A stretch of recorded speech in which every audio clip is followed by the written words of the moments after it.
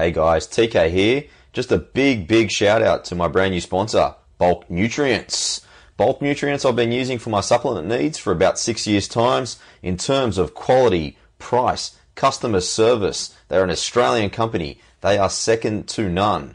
The products I'm using at the moment is the Green Superfood Powder, which you can pick up for only $25 for 250 grams. The Protein Matrix, which is only $29 for 1 kilo.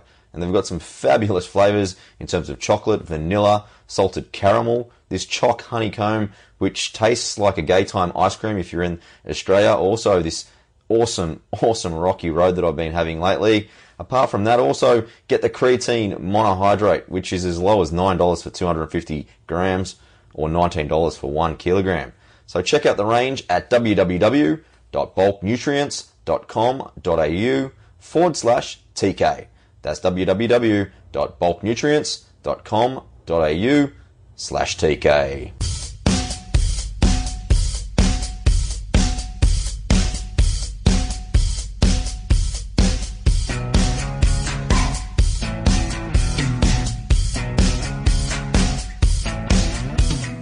Guys, welcome back to Talking with TK. I'm your host, Tristan Cannell. I'm really excited for today's episode, which is number 79. And I've got one of my good mates, Joe Williams, back in the house. He was one of our episodes back last year, and I'm glad that Joey's really stopped by. He's got an amazing book, Defying the Enemy Within. Last time he came on the show, he was just about to release it, but it's been in publication for a few months' time, and it is absolutely killing it.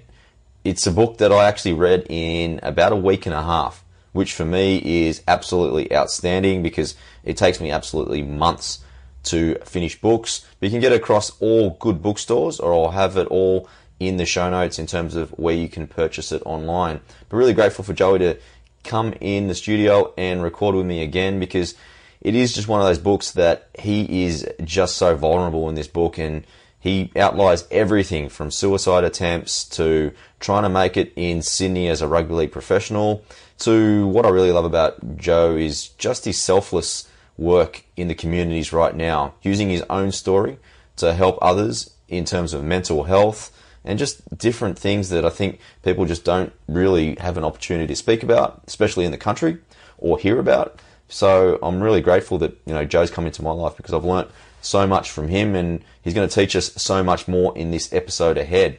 So if it's your first time here, thank you for tuning in. If you're a regular, also a really big shout out to you guys. Thank you for subscribing and leaving me reviews on iTunes. If you haven't yet, please, you can subscribe via iTunes, Overcast, Stitcher.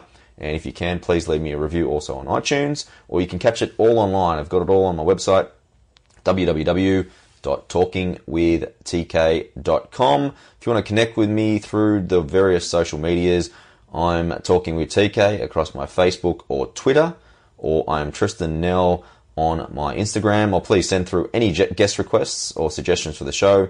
You can find me, Tristan, at talkingwithtk.com. If you heard the intro, you're probably aware that I've got a new awesome sponsor on board in terms of Bulk Nutrients.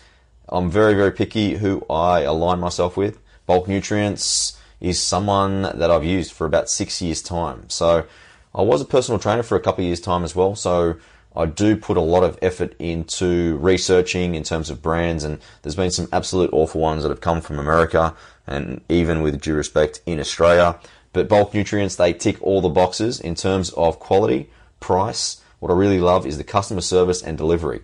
I can order today, and in 1 to 2 days' time, I can either have that sent to my home, my office, the gym, wherever you want it. They do express post for anything under 3 kilos, but having a look at the prices, I can tell you exactly what I use. So Green Fusion, it's called. It's a green superfood powder. It's in terms of, if you don't eat enough veggies, or you want to kind of get a little bit more greens into your diet, highly recommend it. 250 grams will cost you $25, or 1 kilogram for $79. I usually stock up. Your protein brands, I've been trying their Protein Matrix lately. Sometimes I get an upset stomach. This powder is actually reduces bloating, and also anyone that doesn't digest protein powder very well anyway, I think I would highly recommend the Protein Matrix Plus. You can get it for $29 for 1 kilogram, $56 only for 2 kilograms. It's got a whole range of flavors. The whey protein concentrate and also their isolate is also very, very good value. The whey protein concentrate is only $27 for a kilo. That's some amazing flavors. The choc honeycomb is unbelievable. Also just ordered this week the banana, which has also been very, very good. The whey protein isolate is only $36 for a kilo. Or if you're really serious bodybuilder or anything like that, or really, really into your training, highly recommend the creatine. It's only $9 for 250 grams, but you can get $19 for a whole kilogram. So check out the range, www.bulknutrients.com.au/TK. I'll have all of it in the show notes. But yeah, something I highly recommend, and definitely go check out the range. Alright guys, let's get to today's episode, and I introduce Joe Williams.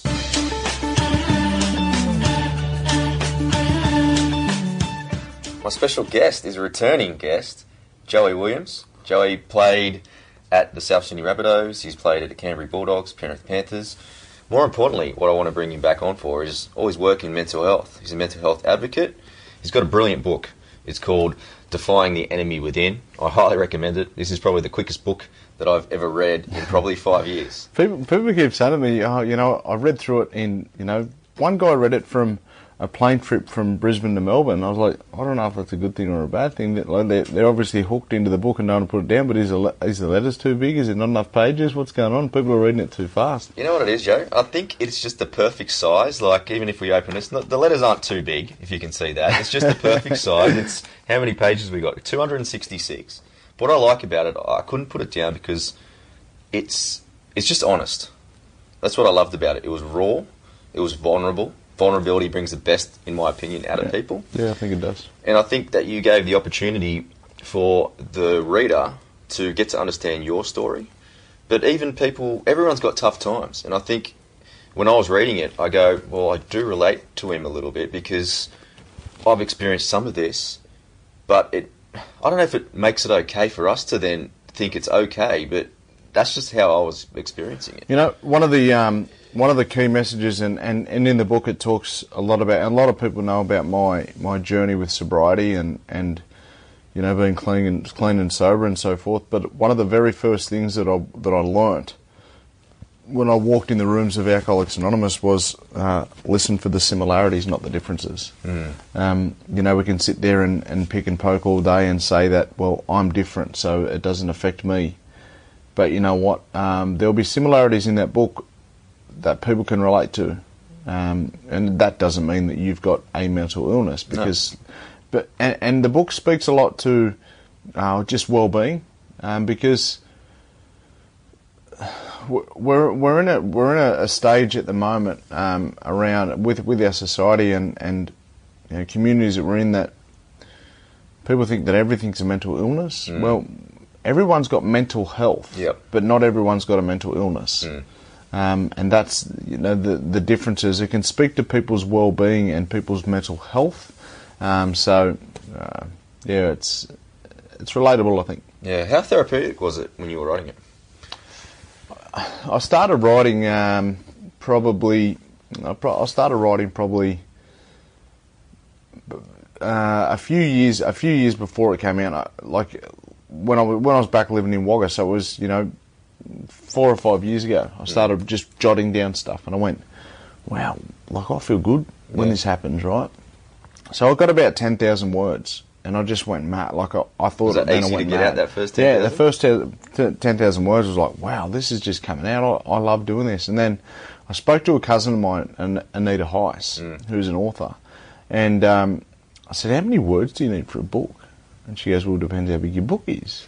And I said, well, I've written 10,000 words. And she goes, well, that's probably just the introduction. So I was like, how am I going to get anything more?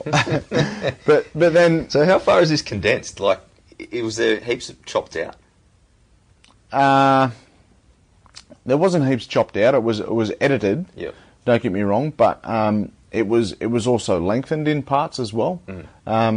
There's things in my life there that I speak openly and raw about, but there's also things in there that I don't speak about because, that's not my journey this time for this, when we're we've already started in talks with the second book. So because it's it's been great so far. Like they're already talking about having to reprint, and so it's mate, it's. How's the reaction been? Well, the messages I get every day. That's the best thing. Yeah. The messages I get every day, and I'm compiling these at the moment and sending them off to my manager. Every time somebody writes me a message about the book, I screenshot it and send it off to her. And we're going to do like a little clip and just sort of flash them up so people can see what people's reactions are. And the thing is, it's been so healing for a lot of people. Yeah. And that's the beauty of what storytelling does. Storytelling puts you in the shoes of someone else, and again, you listen for those similarities and not the differences, and you can relate to it. I really like the end, because, guys, the end, Joe actually puts a few of his own practices into writing. So I think that's where I thought the differences in this book came out, because I think a lot of people talk about the experience, but then they don't. It's not that it's a solution, but it's just a starting point for people to understand that there is some wellness programs and some things that they can actually use on a day-to-day basis to help them with their issues. Well, we look at a lot of programs and a lot of initiatives that go around in communities regarding mental health. It's all about awareness, and it's all about speaking about it. Yeah, but my entire thing the entire time is that, what happens when there's no stigma anymore? What are you going to do? Then people are talking out about mental health. People are actually confident enough, and people are not even confidence. People are getting to the point where they're open to speak about it. What do they do then? They need something. They need tips to be able to get through it. Yeah. Like it's one thing talking about it, but then it's another thing knowing what you do to get out of it. It's I can sit down in my bed all day and talk about it, but not leave the bedroom. That's not improving anyone. So, and when you say it's the end of the book, it's not the last 3 pages. It's like a good portion. It's a third of the book. Yeah, a third of the book talks about, and that's probably my favourite bit of the book. If I'm honest, it was one of mine. I actually really loved learning about your family. Yep. And then the end of the book with the wellness sort of stuff. But what I really wanted to, I was really intrigued. I know defying the enemy within is your brand. Where were you when that first came into your head that was going to be your kind of definition of your business moving forward, and even your book? Yeah, the enemy within it first started back in 2014 when we did a short film in Wagga, and I can't thank this lady enough. Simone Dowding. She was a local businesswoman and owned a fantastic coffee shop in town, and was always going having coffee and so forth. And I was actually training her boys at my gym. Okay. And at the start, she was actually how I met her, and how I met sort of her group of friends was through David Barnhill. Right. Oh, so ex-footy player. So Barney owns a pub down in Wagga, but Barney's wife Tracy was great friends with Simone. Okay. And anyway, Barney and his wife were sitting down there and having coffee, and I was like, "Hey, Barney, how are you?" And he goes, "Oh, Joey owns a boxing gym in town. He's training kids and all that." And these women were like, "Ooh, boxing! Like, I'm not teaching my kids to punch people in the head." And I'm like, "No, it's much more than that. Yeah, of course. It's a discipline behind it. It's everything that you get out of somebody inside, then more so than somebody outside." So I was having these interactions with this lady, and I was training her kids, and they were going fantastic, and she was always down there watching, and then I guess she started to find out a little bit more about who I was and the person I was, because Wagga's a small town, and being a profiled person in a smaller town, you see things on the news and you see things here and there, and she said, "I want to find out what is deeper with this guy, because he's always out there helping other people. He's always helping other people. He's giving himself to charity. He's doing different things, volunteering and so forth." And she said something's deeper there. Like, this guy's played. He's a professional boxer now, but he's played in the NRL. Yep. It probably should be the other way around. Like, these sort of people have a tag for not doing much for community. Why is he doing extra? And then we sat down and we started talking about it, and and it was for a short film for the Wagga Film Festival. Okay. And the more we started talking about, why I help people and what I do and so forth, the more we started to uncover, well, this guy goes through a deep depression that he doesn't tell anyone about. That was the very first time I started talking about it. I had my suicide attempt 2 years before, but I never told anyone but my family and the closest of people. So she's responsible for giving me the courage to talk out about it. Yeah. And the film was shot beautifully by a local little production company back there in Wagga, and it was just a really beautiful film. And then it showed at the film festival. We didn't win the Wagga Film Festival, but we won the hearts of people. Yeah.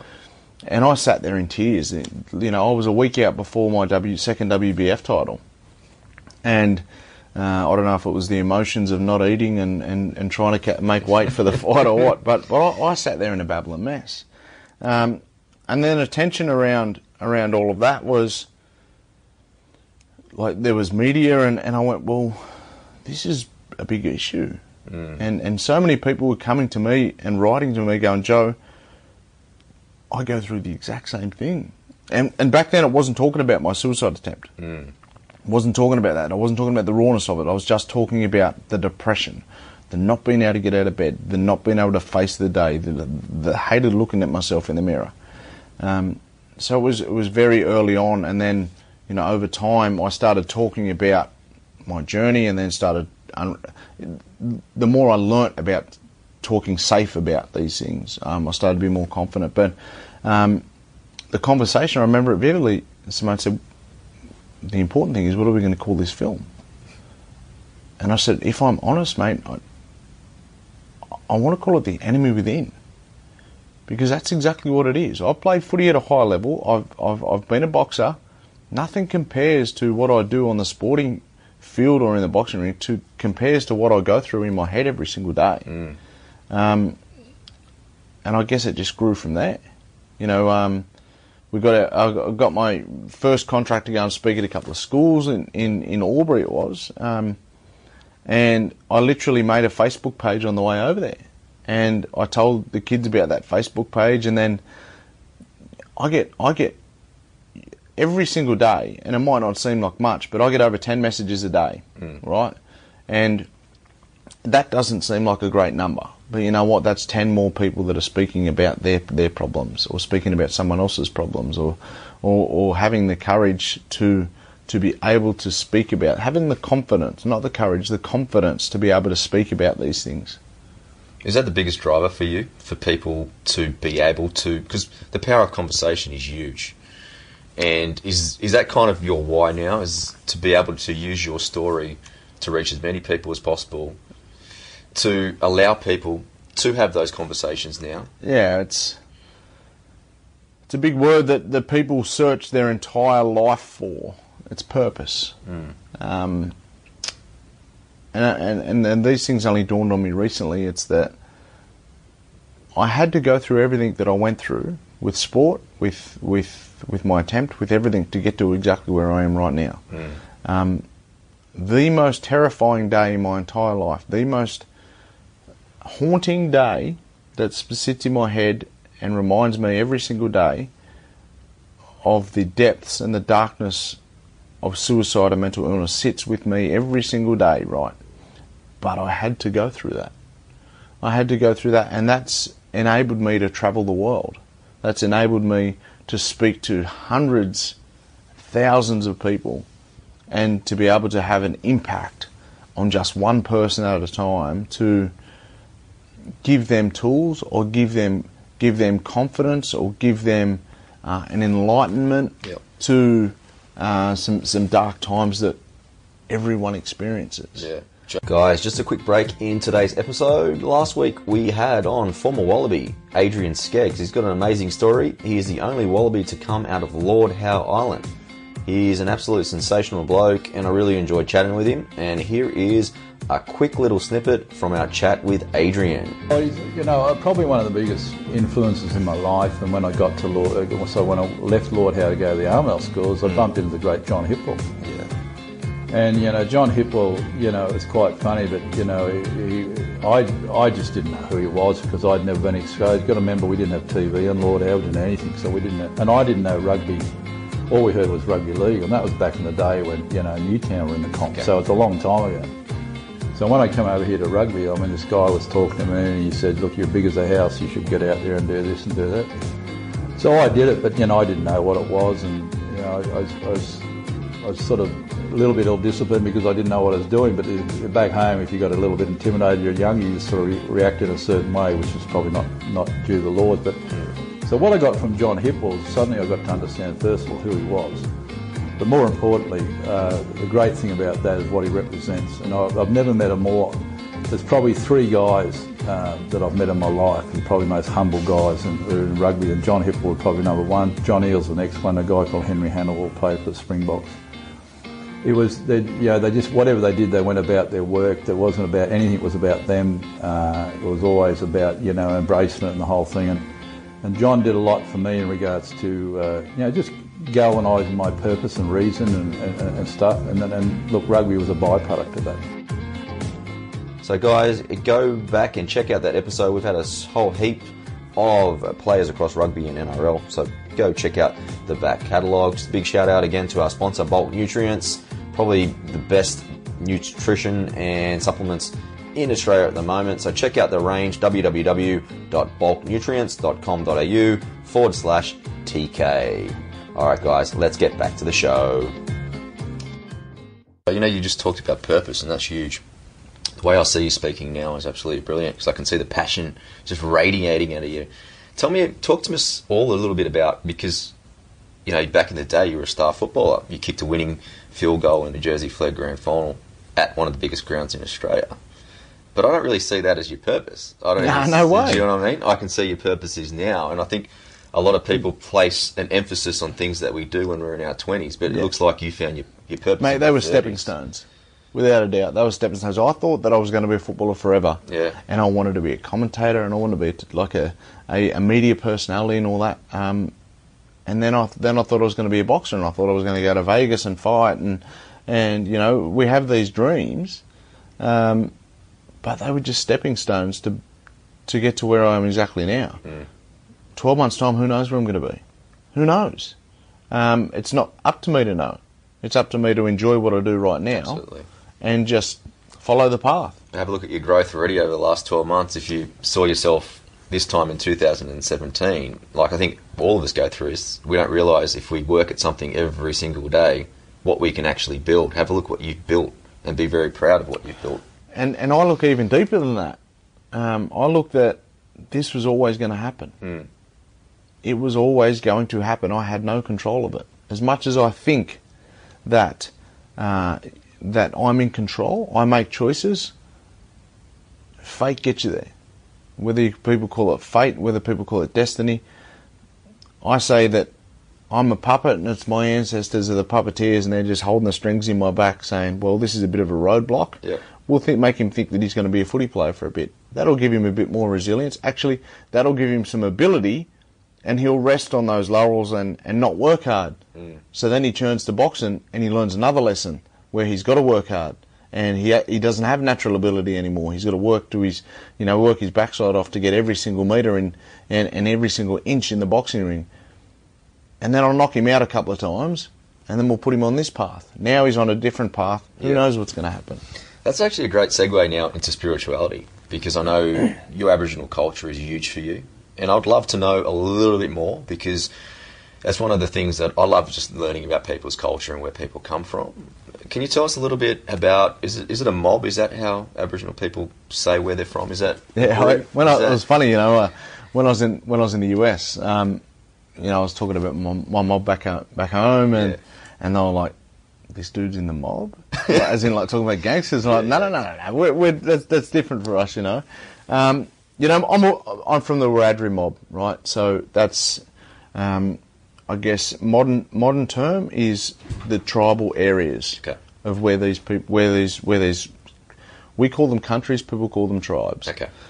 So there's over 600 different language groups throughout Australia and different nations, countries of, So I'd each love one was to- unique. Each one had a little each bit one's of unique. different Yeah. one. Yeah, well, some are similar, Yeah. neighbouring countries, but then they, my mob here in New South Wales, or Wiradjuri mob, is vastly different to the Arrernte mob in Alice Springs. Yeah. But- From the research, Joe, what were the different tribes like with each other when they actually had to interact? Has there been any research into, like, I'm sure... I'm glad you answered that. I'm glad you asked that. You know Yeah. why? Because a cultural leader of ours, Uncle Paul Gordon, he always says, and I love this quote, he said, throughout Aboriginal history, there is no battlegrounds, no evidence of battlegrounds, no forts, no castles, no war grounds, no war grounds. What does that tell you? It tells you that we weren't fighting people. Peace. We were a peaceful people. Yeah, we had disagreements. I'm not going to say that we were all, sitting around drinking tea and everything was beautiful. Yeah. There were things where and there was violence, and I get that. That's human nature Yeah, of with course. possession and so forth. But there is never like Uncle Paul said, there's no battlegrounds. There's no war fields. There's no forts and castles. That proves you that there was no wars. There's so much to learn from that. Absolutely. We had disagreements when people stole other people's wives and when people run away from tribal areas and broke law and that sort of stuff. There was laws and there was punishment and I get that. So Was there a leader? there were Or like a chief or well, something? Or? the way we see it, Yeah. and this is the way I'm educated as well, is that we were a people who sat in circles, and leadership. Everyone had their different responsibilities, but leadership came from experience, Okay. and experience comes from knowledge. So, elders these days, we have it a little mixed up, where we think that as soon as you turn 50, you become an elder. Yeah. That's not the case how it was traditionally. Okay. So So it was a life experience? Is that our how- elders were about experience and knowledge. It was about how much knowledge you have. That's when you're looked at in a higher regard when you have more knowledge. Because as a kid, we don't dream to become old. We dream to have knowledge, and that was the system that has worked forever, and that's the system now traditionally. That still works. Yeah. And where you were from, where did that actual location span from? What do you mean? In terms of, was it, I know that you're from originally Wagga Wagga. Yep. You obviously live in Dubbo now. Was there like a geographical sort of, did they know that at all? Where they kind of, was it Western sort of New South Yeah, Wales? so or- so as in the borders of Yeah. each nation. So I'm from Cowra originally. I grew up in Wagga, and then I'm living now in Dubbo, but that's all Wiradjuri area. Okay, so, right. yeah, So that extends that's all the all way that's through. all Wiradjuri, but Wiradjuri area is a big area. Like you look at the map, and what I'll do for the people who don't know what I'm talking about, I'll post in the comments section, and you can do so on yours as well. Yep. An Aboriginal map of Australia. Oh, there is one. There's a map of Fantastic. Australia Yeah. which has all the different countries in different colours. Wow. So it doesn't highlight New What South colour Wales, Queensland. were you guys? Like it, Yeah, it doesn't like really it- matter. no, It's just it's to just it is what it to is. Yeah, just to differentiate. show. Yeah, yeah. But pardon me, and it just shows over 600 different language groups. They were all different. There was similarities with the coast of bordering nations, but I love telling this story. Right, we get young kids now who Aboriginal and Torres Strait Islander children Yep. are deemed as less than on the scale with numeracy and literacy compared to the average non-Indigenous, the average Australian. They're less than, Okay. right? They're below average with their numeracy and literacy skills, Aboriginal people. So I was in Arnhem Land recently in late last year, and I'm sitting in the classroom with kids as young as 5 and 6 year old that can speak 5 different languages. Wow. Now you tell me that's not smart. That's incredibly smart. It's just that the educational system is based on a Western model. Okay, yeah. All these Aboriginal kids are tested on a Western model. Go and test them in their language. You know, I was delivering my Enemy Within sessions in these communities, and I had a translator. So these kids are sitting there going, they speak broken English, you know, and let's not forget, these kids only speak English at school. They speak their native language outside at home, yeah. Right? So I'm speaking, and it probably seems like so fast and so, you know, like everywhere for them, those kids. And I'm talking about mental illness and feelings and the importance of talking about it, and the importance of education and connection and culture.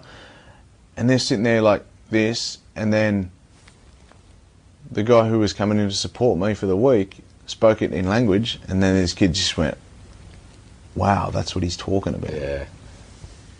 So to me, let's start looking at testing these kids in their language. Let's start building on their strengths. You know, and people say, well, why do we need to test them in their language? Well, why do you need to test them in English? They only speak it at school. Exactly. They've got local people in the shops who speak their own local language. Like, you go and put an inner city kid, an inner city non-Indigenous kid, drop him out in the bush for a week, see how he goes. Exactly right. It's exactly the same. Yeah, exactly. He's going to be deemed as less than. So people are quick to judge around certain, you know, when it comes to the school system and that. Like, I understand that school and education is a great thing for a lot of kids, but you know, there's some kids now, and some school systems are starting to get it, that kids just aren't cut for school. Let's build on these kids' strengths and empower them to be the best that they can possibly be. That may not be in maths and science. Yep. That may be in agriculture. You know, that's walking in the two worlds. You just got to find that balance, don't you? It's about building on strengths rather than you know, rather than testing them on weaknesses. Joe, one thing on my mind, it's just always intrigued me. I haven't had the education on it. The Aboriginal flag. How old is that, and where was the origins? Do you know anything about that?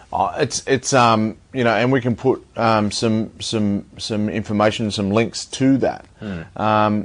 If I'm honest, I have read it and I do know it, but my memory just slips me right now. I can't remember the name of you know, the person who designed it and so forth. I know that the Torres Strait Islander flag, you know, that's the same, and that, like all flags and all symbols, there's a designer and there's someone that you know, for us and our people, the red, black, and the yellow, you know, the red symbolizes our love for the earth. Yep. You know, the sun is the giver of life, and the black is, you know, the skin of the people. Colour, yep. Yeah, the skin of the people. Like, traditionally, we were a very dark people.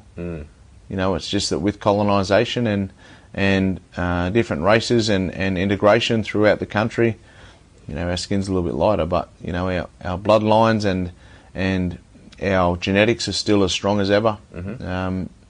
You put, and I say to people, they say we are so dark. Well, we were so dark, yes. And we have a look at Africa. People in Africa are dark too, because it's a hot country. Very hot country. Yeah. You know, you non-Indigenous people have only been here for 200 years. That's a blink of an eye. That's nothing. The light skin, and you sit out here, white people out here for 20,000 years, they're all going to be black. It's a long time. It's the way it is. Like, it's just the climate that we live in. You know, our skin adapts to it. Unfortunately, some people and just back go in the day, red there's no going inside or no sunscreen, no air conditioning, all that sort of stuff that we're, you know, blessed with now. They didn't have that. People talk about the primitive nature of our people. Man, we survived through ice ages with no clothes. Yeah. And in one of the hottest climates in the world, with no air conditioner. Like, and we say that Aboriginal people were dumb. Come on, man. Yeah, exactly right. So, like, there's so much to learn from the Aboriginal culture. The oldest continual race on the planet. Non-Indigenous Australians been here for 230 years, and the place is almost wrecked. You with global warming because of mining and all that type of stuff. There's just so much to learn from Aboriginal people, from the medicines, from the way of life, the connection.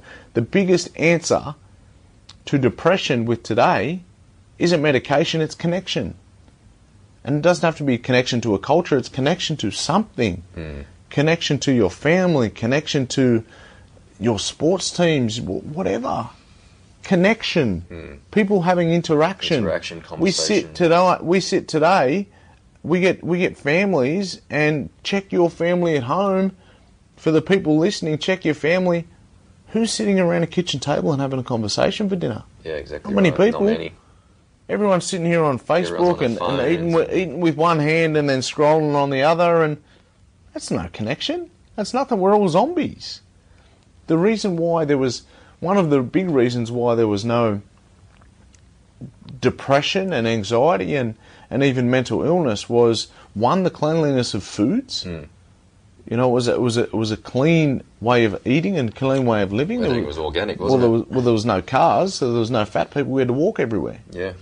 And everything was organic and healthy. And then there was no soft drinks. All we did was drink water. You had to hunt for your food. Healthier food. You had to go and get your food. And there's a story about that in Uncle Bruce Pascoe's book, Dark Emu. A beautiful resource for people who want to learn about the agriculture of Aboriginal people.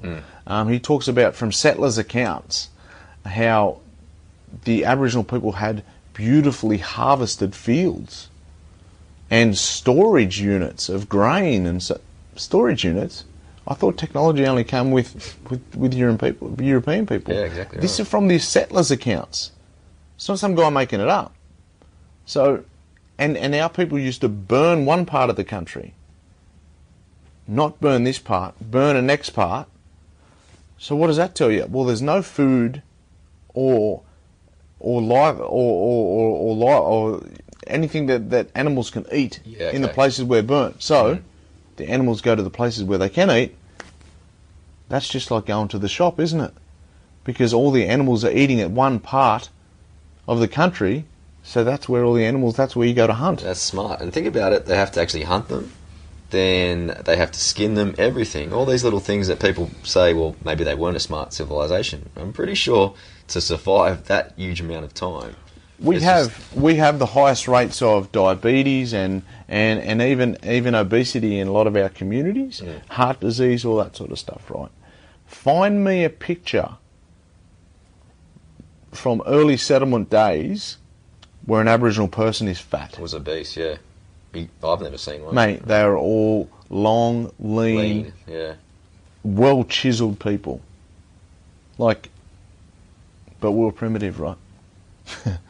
like the history of the way that the first accounts have been told is a blatant lie.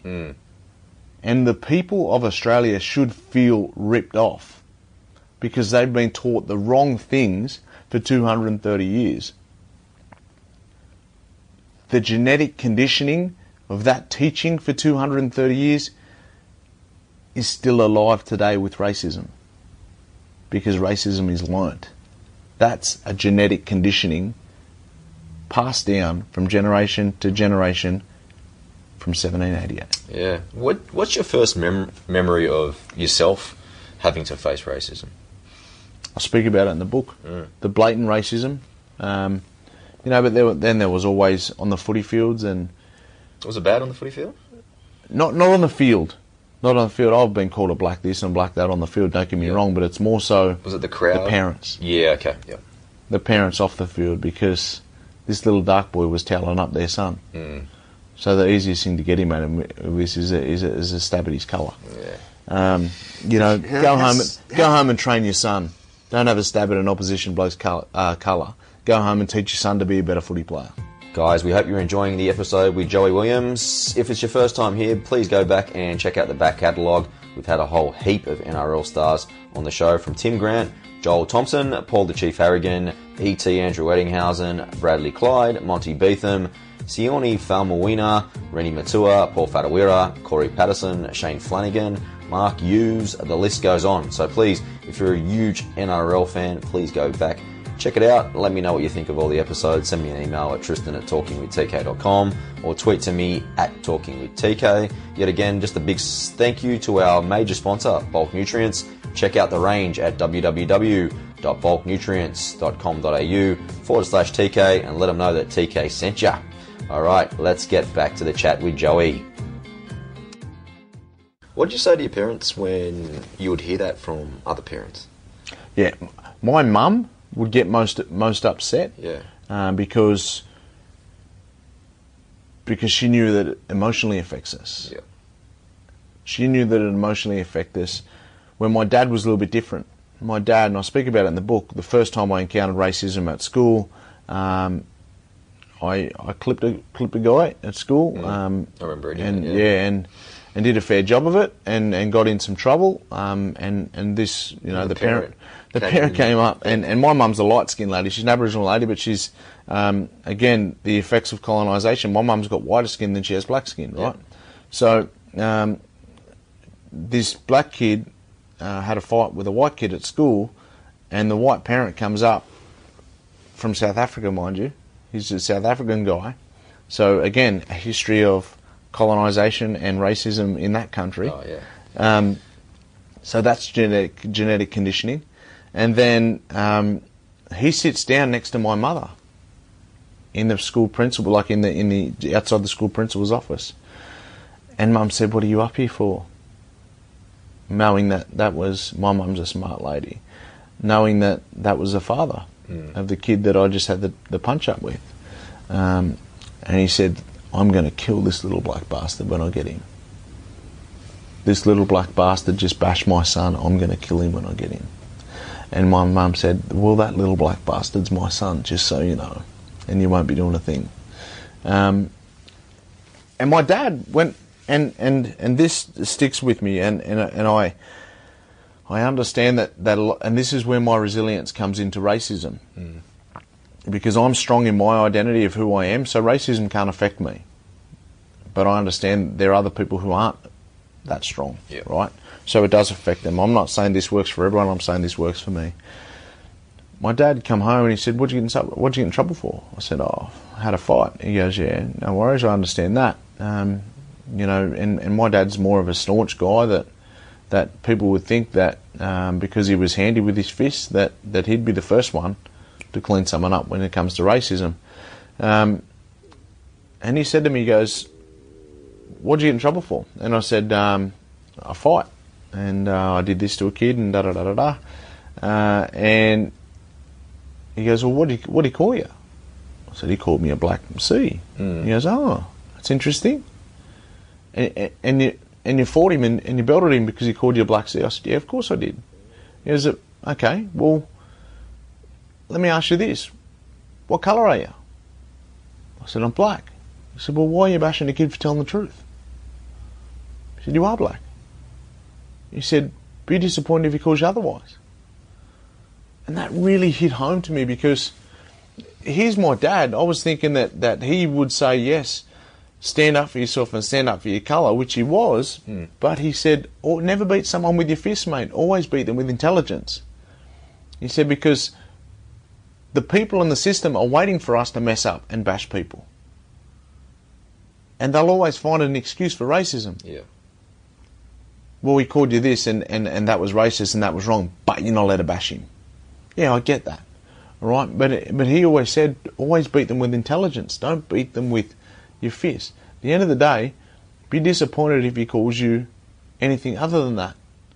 I get that the word tacked onto behind the word black. Yeah, add an emphasis onto... Yes. That is the offensive part.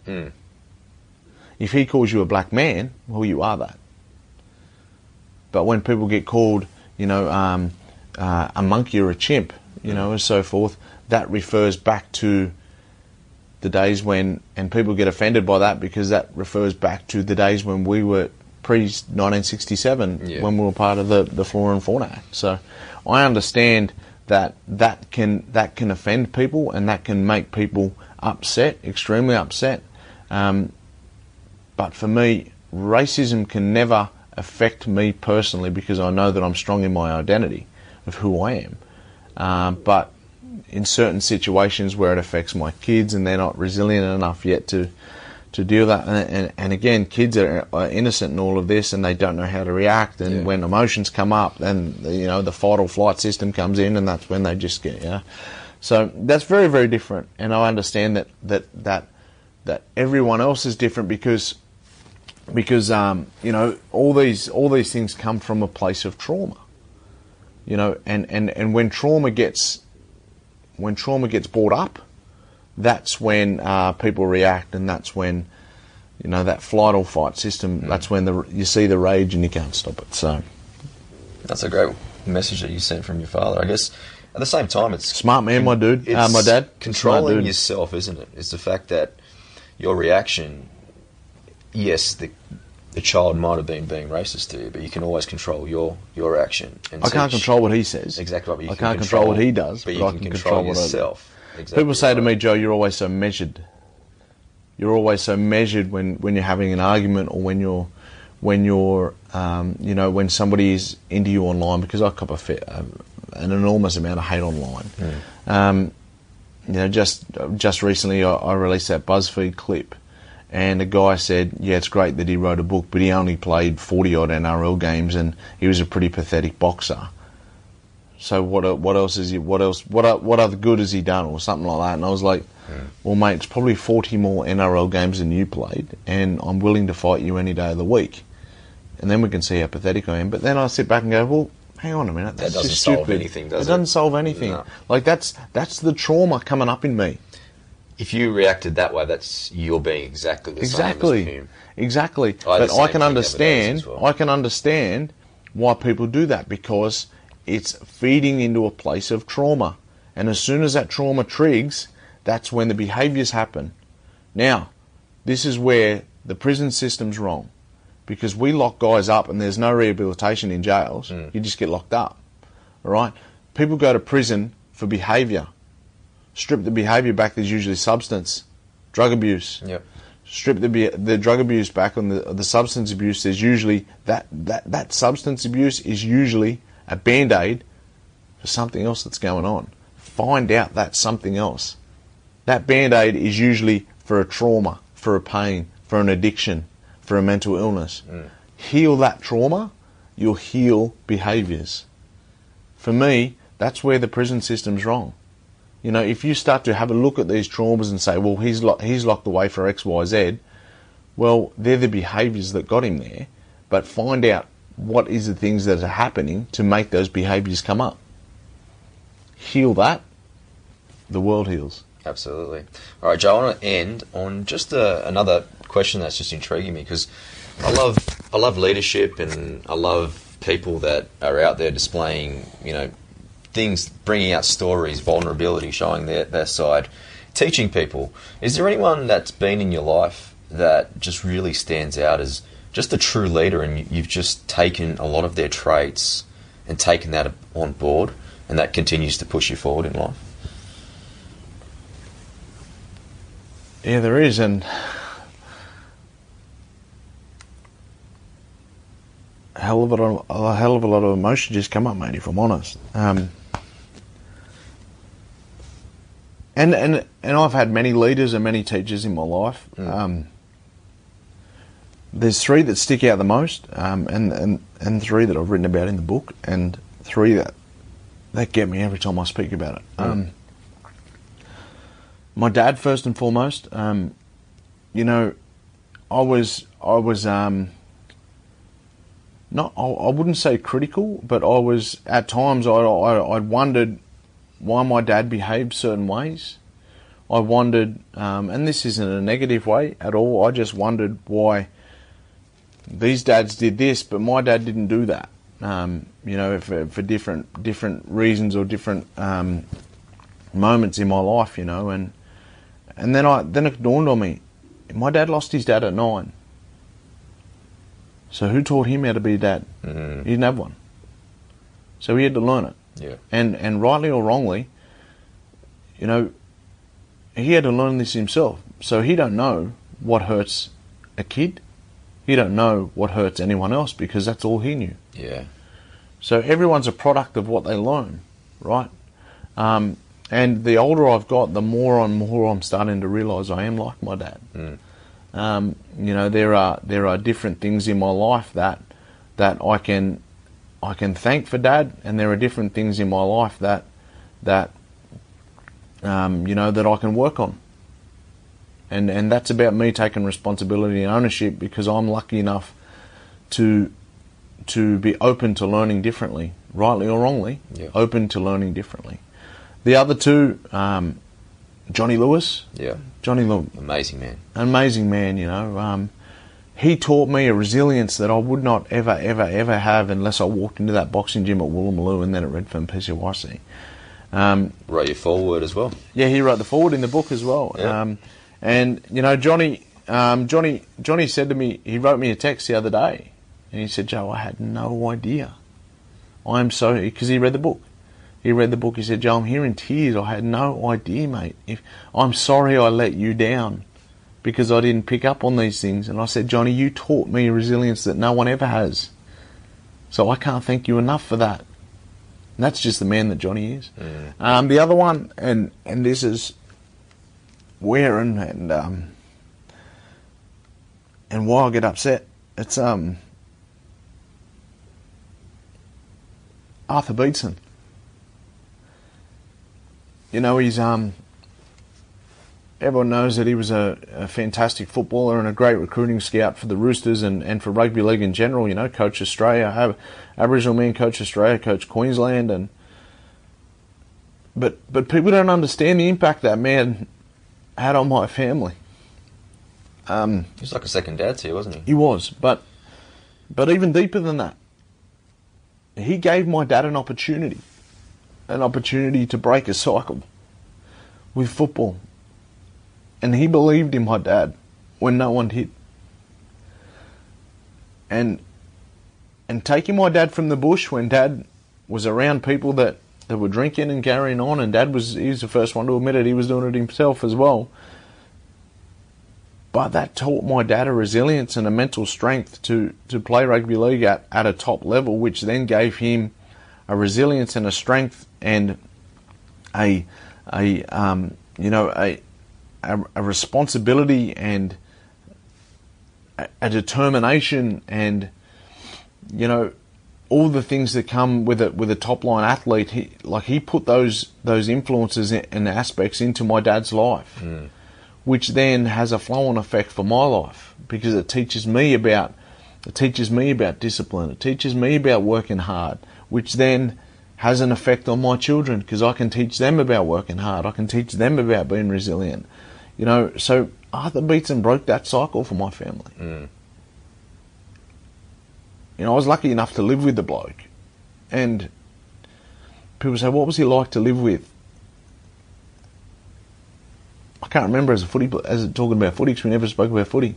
We spoke about life, and we spoke about his upbringing, we spoke about racism, we spoke about all this stuff. You know, if I had my time again, then it'd be different. I could go home and, you know, speak to him about footy and maybe learn a little bit more. But that wasn't the time. You know, I remember I had a disagreement with him one night,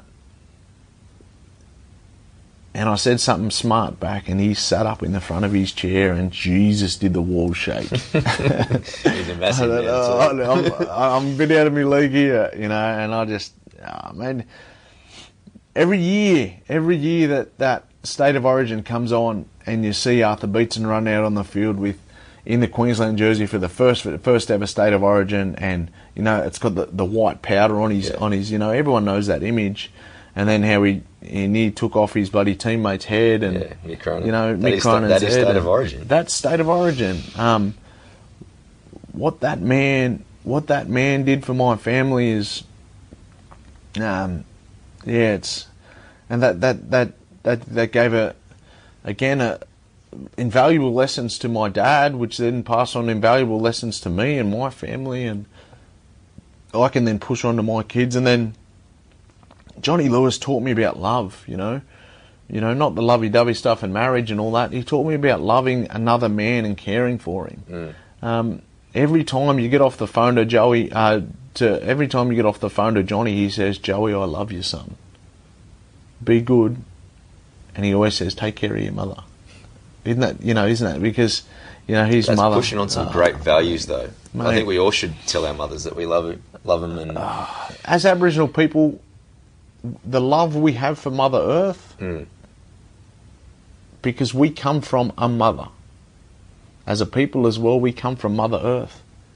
When we die, we go back to Mother Earth. yeah, So we should be loving our mothers. We should be loving our daughters, our wives, our sisters, all that. Like the female race, we should be loving and caring and not standing over. And definitely not with domestic violence or anything like that.